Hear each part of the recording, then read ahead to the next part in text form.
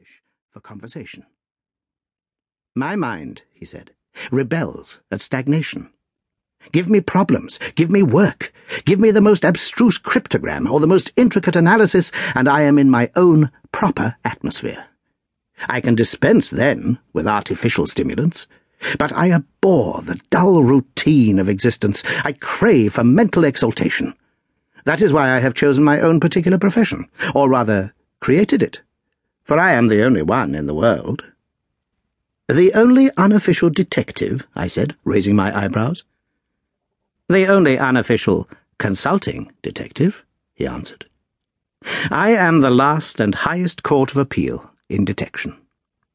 When Gregson or Lestrade or Athelney Jones are out of their depths, which, by the way, is their normal state, the matter is laid before me. I examine the data as an expert and pronounce a specialist's opinion. I claim no credit in such cases. My name figures in no newspaper. The work itself, the pleasure of finding a field for my peculiar powers, is my highest reward. But you have yourself had some experience of my methods of work in the Jefferson Hope case." "Yes, indeed," said I cordially. "I was never so struck by anything in my life.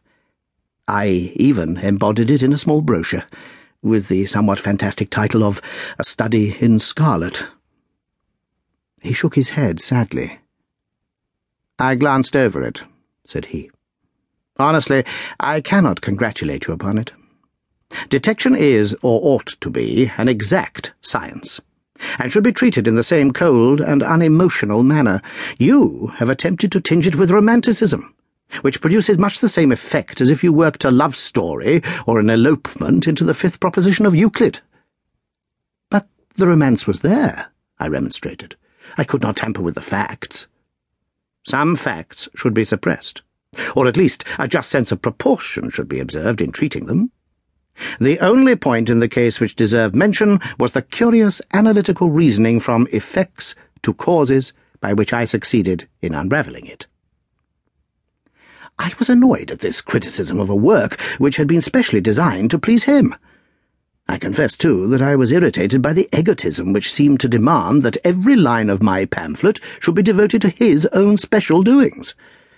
More than once during the years that I had lived with him in Baker Street, I had observed that a small vanity underlay my companion's quiet and didactic manner. I made no remark, however, but sat nursing my wounded leg. I had had a Jezile bullet through it some time before, and though it did not prevent me from walking, it ached wearily at every change of the weather. "My practice has extended recently to the continent," said Holmes after a while, filling up his old briar-root pipe. "I was consulted last week by Francois Levillard, who, as you probably know, has come rather to the front lately in the French detective service. He has all the Celtic power of quick intuition, but he is deficient in the wide range of exact knowledge, which is essential to the higher development of his art. The case was concerned with a will, and possessed some features of interest. I was able to refer him to two parallel cases, the one at Riga in 1857 and the other at St. Louis in 1871, which have suggested to him the true solution. Here is the letter which I had this morning, acknowledging my assistance."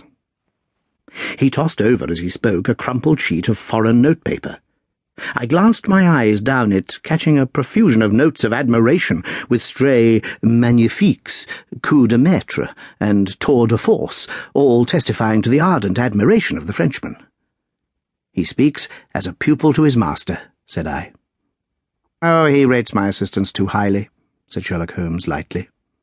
"He has considerable gifts himself. He possesses 2 out of the 3 qualities necessary for the ideal detective. He has the power of observation and that of deduction. He is only wanting in knowledge, and that may come in time. He is now translating my small works into French." "Your works?" "Oh, didn't you know?" he cried, laughing. "Yes, I have been guilty of several monographs.